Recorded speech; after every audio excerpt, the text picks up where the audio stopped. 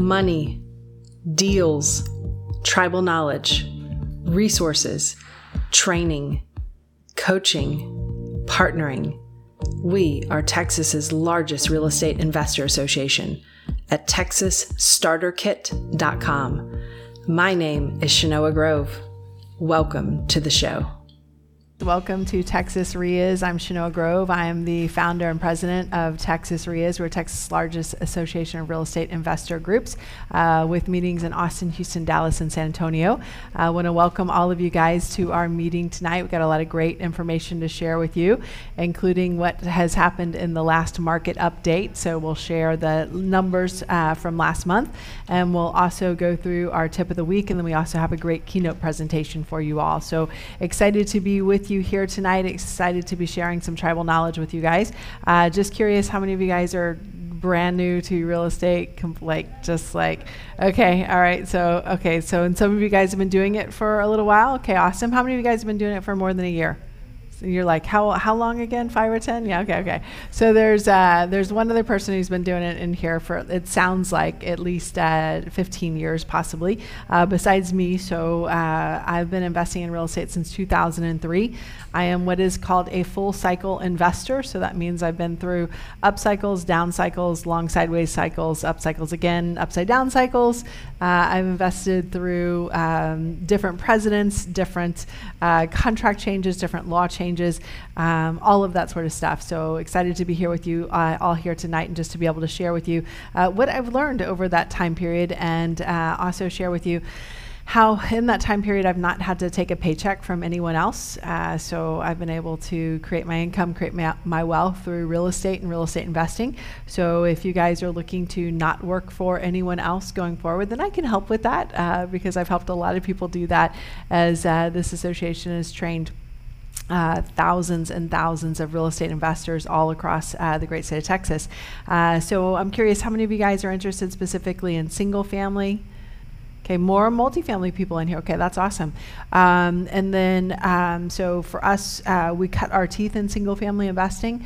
And once we made enough money in single family investing, we started to move into multifamily and on other commercial asset classes as well. So there's certainly a great advantage to being able to kind of cut your teeth in single family. I know a lot of people really want to jump immediately into multifamily. I will just kind of warn you that if you are in a position where you have to create income, multifamily is probably not going to give you the income that you want at the speed that you want it at. So what I might recommend is, just because most multifamily or commercial projects take at least 3 to 5 years, and some take even a little bit more, but because most take at least 3 to 5 years, if you want to create income as a real estate investor now, I'd suggest that you start in single family just to get that income going, and then use some of your proceeds that you have pulled from being a single family investor to invest in multifamily over time. So, and you probably start as a passive multifamily investor, as an example. That's how I started as well. And then you can start doing your own sponsorships, being a larger part of a larger investment over time. But I do see a lot of people say, well, this sounds awesome. This sounds like the big money. I want to go where the big money is. And sometimes they just realize that you're not going to be able to get that massive amount of cash flow, at least not immediately. So start to plan for that, and you can plan for that quite easily by investing in single family on the way. So a little bit about our association. So we often say we are Texans teaching Texans how to invest in Texas using strategies that work in Texas. So we have a little bit of a Texas bent here. So the reason why we kind of have that philosophy is because we see a lot of people who will come in from out of state. They come in from out of state, and then they try to share with you how to invest in real estate and what works in their state, which is fantastic if you are also investing in their state. But if you are not investing in their state, a lot of times they're teaching you things that might not work in our state, or even worse, might be illegal in our state. Usually what I find is it's more of the not work aspect, from the standpoint of they send you on a fool's errand to go and look for tax liens and tax deeds, which we really don't really do here in Texas. It's not the same. Like you see these commercials on TV where you can get these houses for like $250. We don't really have those here in Texas. So it sounds cool. Sounds wonderful, sounds awesome, but usually doesn't. Usually people find out after they've been trying to explore it for a couple months that, oh, this is not the way that they make it sound, right? So for us, we want to make sure that you're learning from people who live here, who work here, who invest here. And so for us, it's really important to us to make sure that you're getting the right information on what to do now, what is legal now. So the Texas legislature, we're very lucky here in Texas versus other states. So the Texas legislature only gets together once every 2 years to talk and screw things up and create new laws for us versus other states, right? And federally, they get together every year. But they are changing laws here in Texas every 2 years, so you do have to keep up with those. If you're not up to date with those, you're going to miss something and or do something illegal. Over the last several years, different laws have come out about wholesaling. How many of you guys are interested in doing wholesaling as you're getting started? Okay, a couple of you guys. So there have been different laws that have come out about wholesaling. About fines for wholesaling if you're not doing it correctly. There have been new laws that have come out around wraparound mortgages, buying subject to, and selling those on a wrap. So I want to make sure you guys are up to date with that. Specifically, since several of you guys said that you're interested in doing wholesaling, I would recommend that you get very familiar with the Texas Real Estate Commission. So the Texas Real Estate Commission is the licensing board for realtors. So if you are not a realtor, you can still wholesale properties, but there is a little bit of an explanation in there in terms of how to do it, and at least how to do it without getting a fine. So if you do it incorrectly, the Texas Real Estate Commission will find you, and then they will fine you. I've seen several real estate investors get like fines totaling about $5,000. Welcome to real estate investing, right? You're just doing what that guy on YouTube told you to do, and he was telling you how to do it in his state, but maybe not in your state. So when it comes to doing that here in Texas, there's certain language that you have to use, and there's certain language that you need to stay very far away from.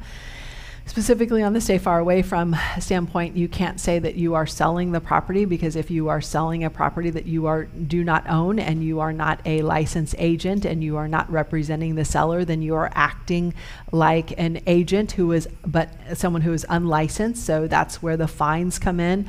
Usually that fine is about a $5,000 fine. So be clear that when you are wholesaling something, that you are selling what's called your equitable interest in the property. Your equitable interest in the property. This is the exact term. This is the exact set of words that you will need to use. You are selling your contract. You are not selling the property. Because if you're selling the property, and even if you have it under contract, in some cases you might be seen as acting like a realtor who is unlicensed, and again, that comes with a fine. So just want to make sure you guys are not doing that, to make sure you guys stay out of trouble. So equitable interest, effectively, in saying that you're selling the contract, effectively what that's, where you're going with that specifically is, you're not selling the property as a realtor would. You are selling your contract, right? So your equitable interest basically says you own an interest in that property, and that is what is allowing you to sell that contract and sell that property. So just want to make sure you guys are using that correctly. I've seen a lot of investors that I've known for years who were just not, smart investors who had been wholesaling for years, but just didn't know those words and would just say, I'm wholesaling this property, I'm selling this property, and they got fined, and it was really ugly. And TREC is, TREC's very serious about that. I'm curious, how many realtors are in the room right now? Any realtors? Okay, yeah. So some of you guys are realtors in the room. You know how serious TREC can be, right? And they're quite unfriendly, because their whole job is just to protect the public, right, from realtors that act badly, or people who act like realtors who are not licensed. So they have that jurisdiction over those folks as well. So for those of you guys who are here in the room with us, you see the slide that I have on here. This is our the 272 things that we've learned in real estate since we started investing back in 2003. So I'll pop that back up on the screen. I know it's a little bright in here today. But let's see if I can get that back up. Let's see. There we go. And we're almost there. And if this would work, and wonderful. There we go. So what this looks like is the 272 different things that we've learned since we started investing in real estate back in 2003. It's basically our business model. It's basically our personal blueprint for investing in real estate. And it goes through all of the different strategies that you can use as a real estate investor. It goes through all the different marketing that you need to use as a real estate investor. We've identified about 65 different marketing strategies, and there are many more even beyond those. It goes through all of the sales and negotiations, so all of the different closes that we have come up with after talking to well over 1,000 sellers over the course of our time investing. The analysis and due diligence part of it, which is now more critical than ever because of where the market is. The financing part of your business, so making sure that you've got the funds to be able to do those real estate transactions. And the largest section up there was the operations side of the business. So this is when you go from swinging a hammer in your business to hiring someone else to swing that hammer for you. I'm super curious, how many of you guys are looking at swinging a hammer at your own projects? Okay, a couple of you guys. One person said this. What does this mean? Occasionally. Okay. One person raised their hand before I could even finish the question. So what does that mean for you? You were a builder remodeler, so you don't mind doing it, but you don't want to do it all the time. And then you, sir, how about you? You do a lot of projects yourself. Okay. Is that just like you're handy, or is that like you do your own renovation projects on your own rehabs? I'm curious. Handy. Okay. So my husband is also very handy, which is really fantastic, except for what? What does that get in the way of? Someone says the money. Someone says what? Someone says schedule. Okay. So the person who's in the room who used to build houses, were you doing every single job yourself? I was. You were. You did not hire out a plumber. You did not hire out an electrician. You did not hire out a foundation company. Okay. Okay, thank you for getting more specific with me. I appreciate that. So swinging a hammer, and you took that literally, and I can appreciate that. So the idea here is just doing the project yourself, no matter what. So no matter what thing you might be swinging or anything like that. So what I find is a lot of the builders that I talk to, who are kind of more the production builders, if you talk to the person who's in charge, they're not swinging the hammers, but they're hiring a lot of other people who are swinging the hammers for them. Why is that? Someone said time. What did you say? To save on time. Okay. What else? Allows you to scale your business, because if you are swinging a hammer or using a sheetrock jack or framing, or doing a roof or, doing electrical or doing plumbing, how many deals can you do? One at a time. You can do probably one, maybe two, maybe three at a time, but those projects are going to take how long? Too long. Right? And we have holding costs, don't we, as real estate investors, and especially here in Texas, because we have property taxes that are quite steep, right? And that's just really just money. The longer you take on that project, the more of your profit is being taken out of your pocket because of those property taxes. So I will say, if you guys are looking to scale, the faster that you can let go of that hammer, the hammer's going to, get you, it's going to make you 50, 100K a year on, 1-2 flips, right? Which, if you're making less than 50 or 100K a year, probably sounds really good. But if you really want to grow your business beyond that, then you're going to have to put down the hammer and hire other people to pick up that hammer for you, so that you can do more projects and so that you can scale your business. So when I first started investing, I was holding the hammer, had the trailer, did all the stuff, went to the dump, just did all of the things. And what I found was, even though I felt good about accomplishing a great day of work, and I could see what I was doing, and from my prior career as a, cubicle desk jockey, it felt really good to see something that I was producing, right? That I was making, that I was in charge of, that I could see a change there versus the spreadsheets that I was working in and day out. So I find that a lot of people who were like me 20 years ago and in front of a cubicle and in front of a desk and in front of a computer all day long, that getting out of that and just kind of, breathing that construction air just feels really amazing. But as much as it feels amazing, you have to let that go as quickly as possible in order to scale your business, in order to grow to that next level. So I would encourage you guys to do that sooner rather than later, because the longer that it takes you to get there is just slowing down your ability to make more and more money. So that'd be my recommendation for all of you guys in here. And I'm curious, how many of you, is anyone in here talking to a seller? Anyone in here talking to a seller right now? Working with a seller on a deal? You are. Okay. How's that going? Not so good. Would you like a little help with that? Sure. Sure. What's your name? Camila. Awesome. Would you mind walking over to that microphone over there so everyone in here can hear you? Okay. And everyone, please give Camila a very nice round of applause as she agrees to come up here and talk to everybody. So you may have to talk. Will you test the microphone real quick? There we go. There you go. All right, awesome. So you said you're talking to a seller right now. Yes. You said it's maybe not going as well as you might like it to go. So Yeah. what does that mean? What does that look like? Well, right now he's out of the country. Okay, He's the not old in a out of rush the to country sell. routine. Okay. Yeah. So you said he's not in a rush to He's sell. not in a rush to sell. Okay. No. Okay. So how did you find him? I found him digging a lot to find, basically through tax records. I found the company, and then some search to find who owned the company, and I found the seller. Okay, so it's owned by a company. It's owned by like an LLC. Yes. Okay. And what made you decide to reach out to him? Just curious. I have a client on a 1031 exchange. Okay, so you're on a deadline for your client. Yes. Okay, so how long ago have they already closed on their subject property? Yeah. Okay, They have. and how long ago was that? That was 2 months ago, but because of the hurricane in Florida, they got an extension on their 1031 till February. The so now benefit of hurricanes. yeah, That's awesome. now my buyer's not in a rush anymore either. So Okay. So so normally you have 45 days to identify the subject property. How long was the hurricane extension? Did the hurricane extension give them?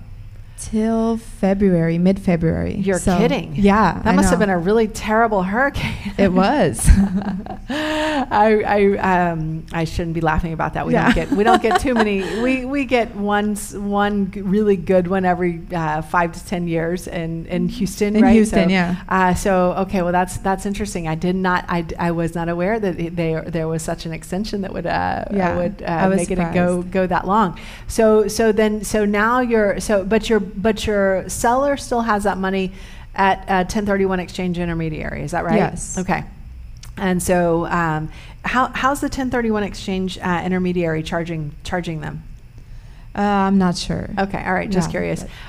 So normally you have 45 days to identify up to 3 different replacement properties and up to 180 days to close. Yeah. So it sounds like the 45 days got extended to like 245 days. Yeah, and a then lot. how much longer did he get on the 180 days to be able to close on the next property? Do you know yet, or?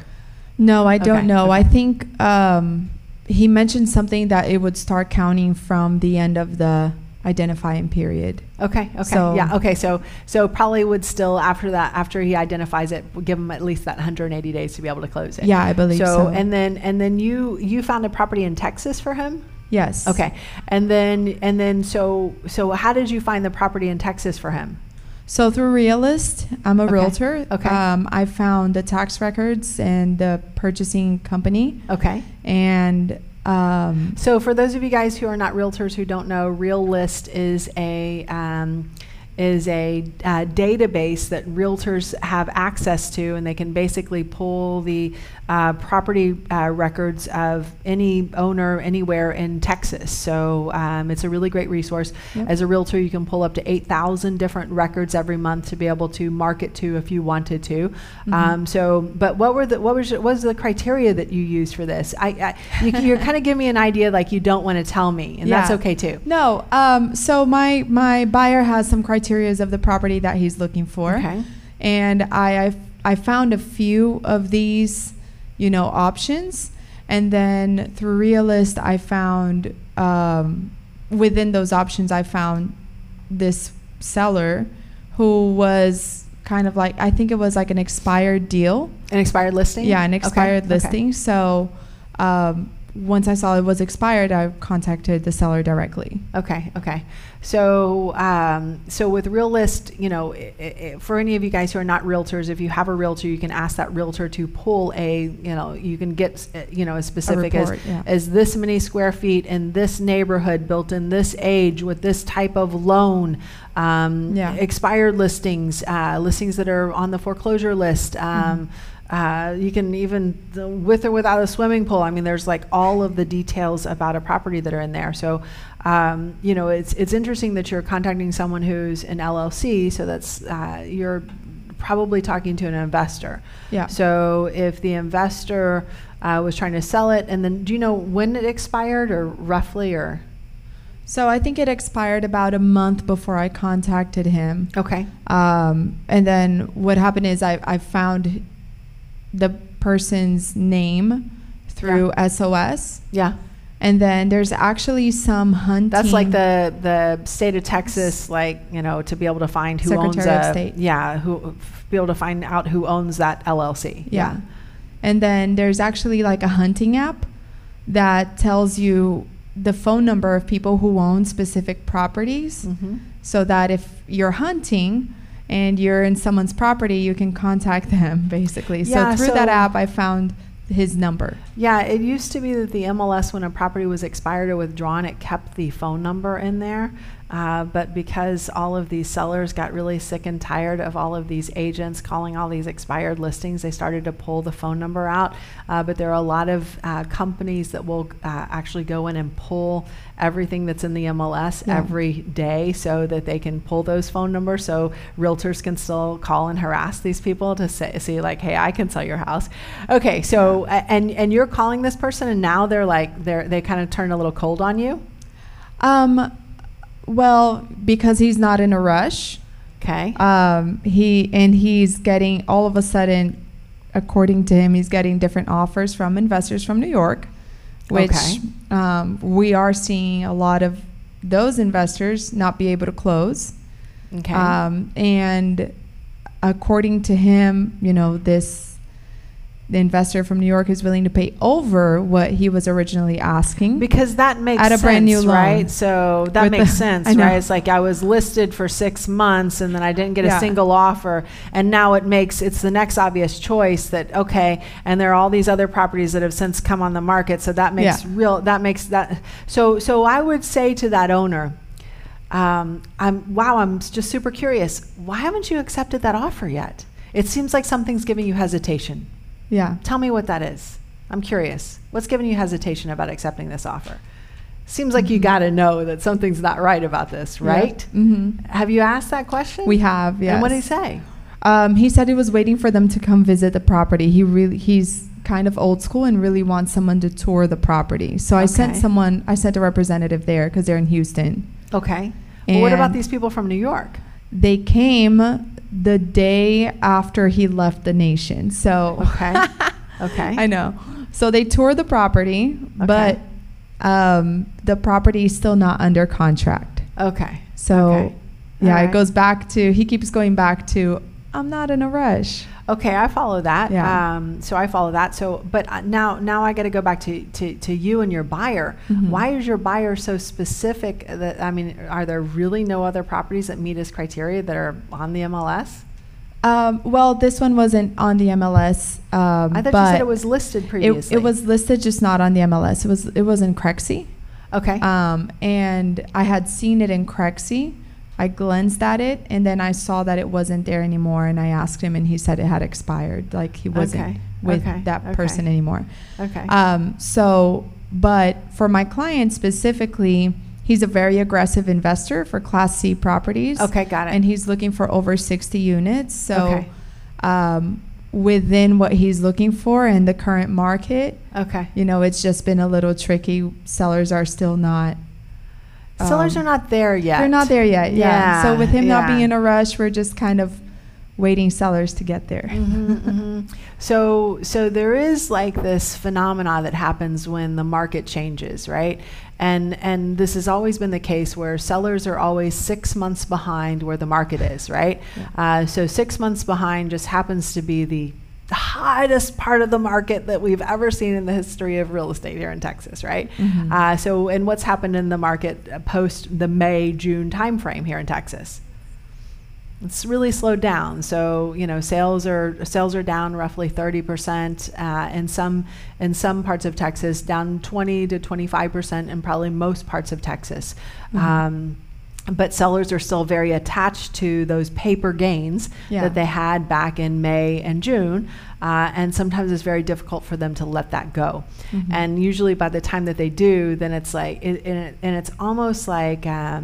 A colleague of mine described it as trying to catch a falling knife, right? It's like, that's really, it's number one, it's frightening to do, but it's really hard to do. And when you think of when the market's going up, think of it going up like you're going up an escalator, right? It kind of looks like this. When the market's going down, think of it going down like you're taking an elevator. So it goes down at twice the rate that it goes up. So this is when you're trying to catch this thing that's falling, that's almost impossible to get. So you have this out of the country must also mean out of touch. So you have this completely out of touch seller who doesn't maybe realize that he's in the escalator and he's in the elevator, and the elevator's going down at speed. And he's no longer in the escalator that's going up. So have you talked to him about kind of where the market is right now, or what's happening with that, or what have you told him?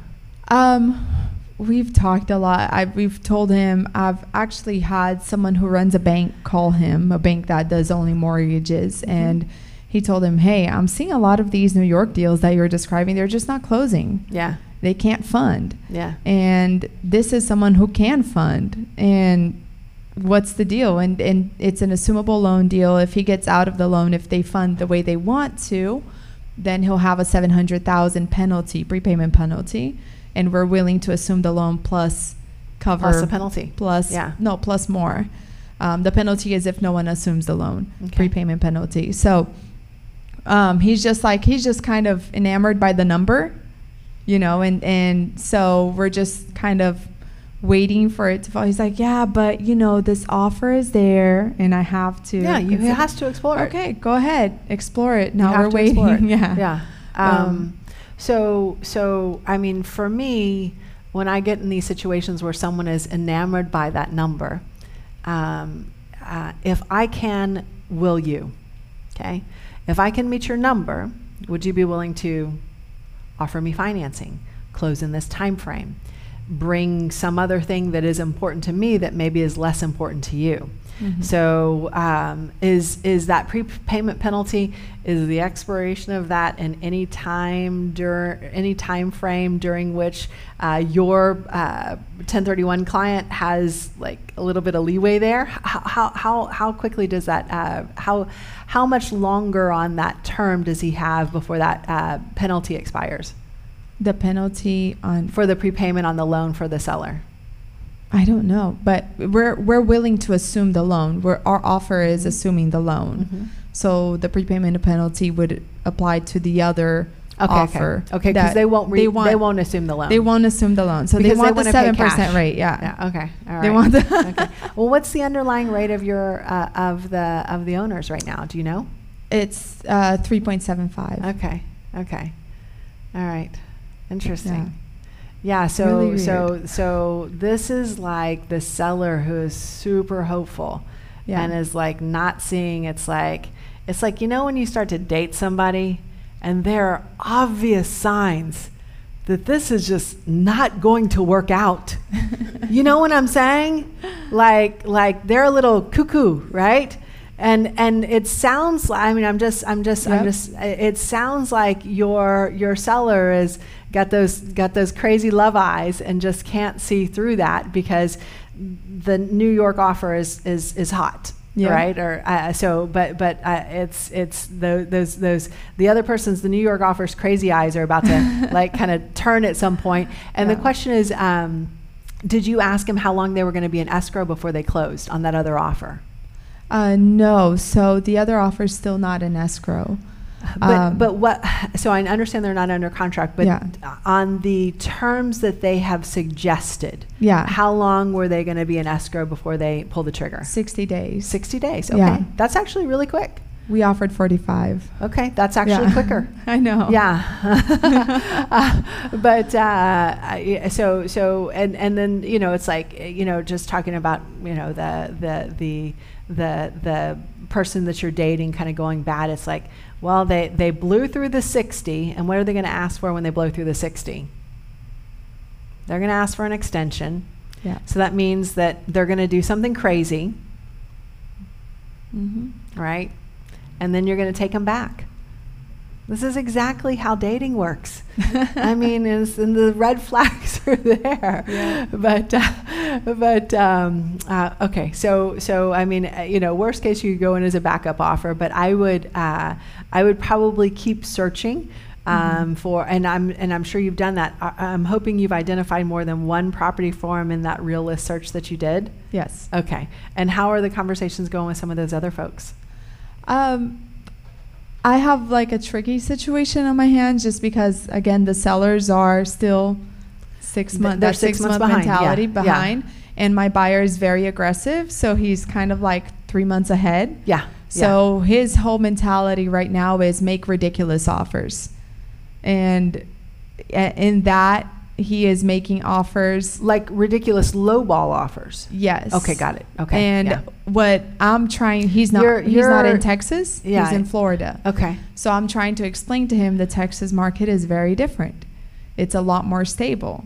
And that's something I've found that a lot of my investors from outside of the state have a hard time understanding, especially if they're from Florida, South Florida, California, New York.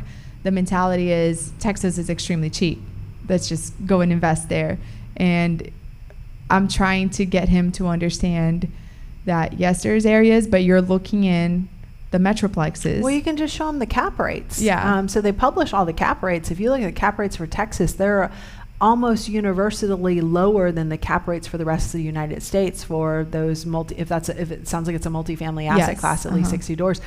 They are universally lower for Class A, Class B, Class C, Class D. I mean, they're just the sellers are still setting,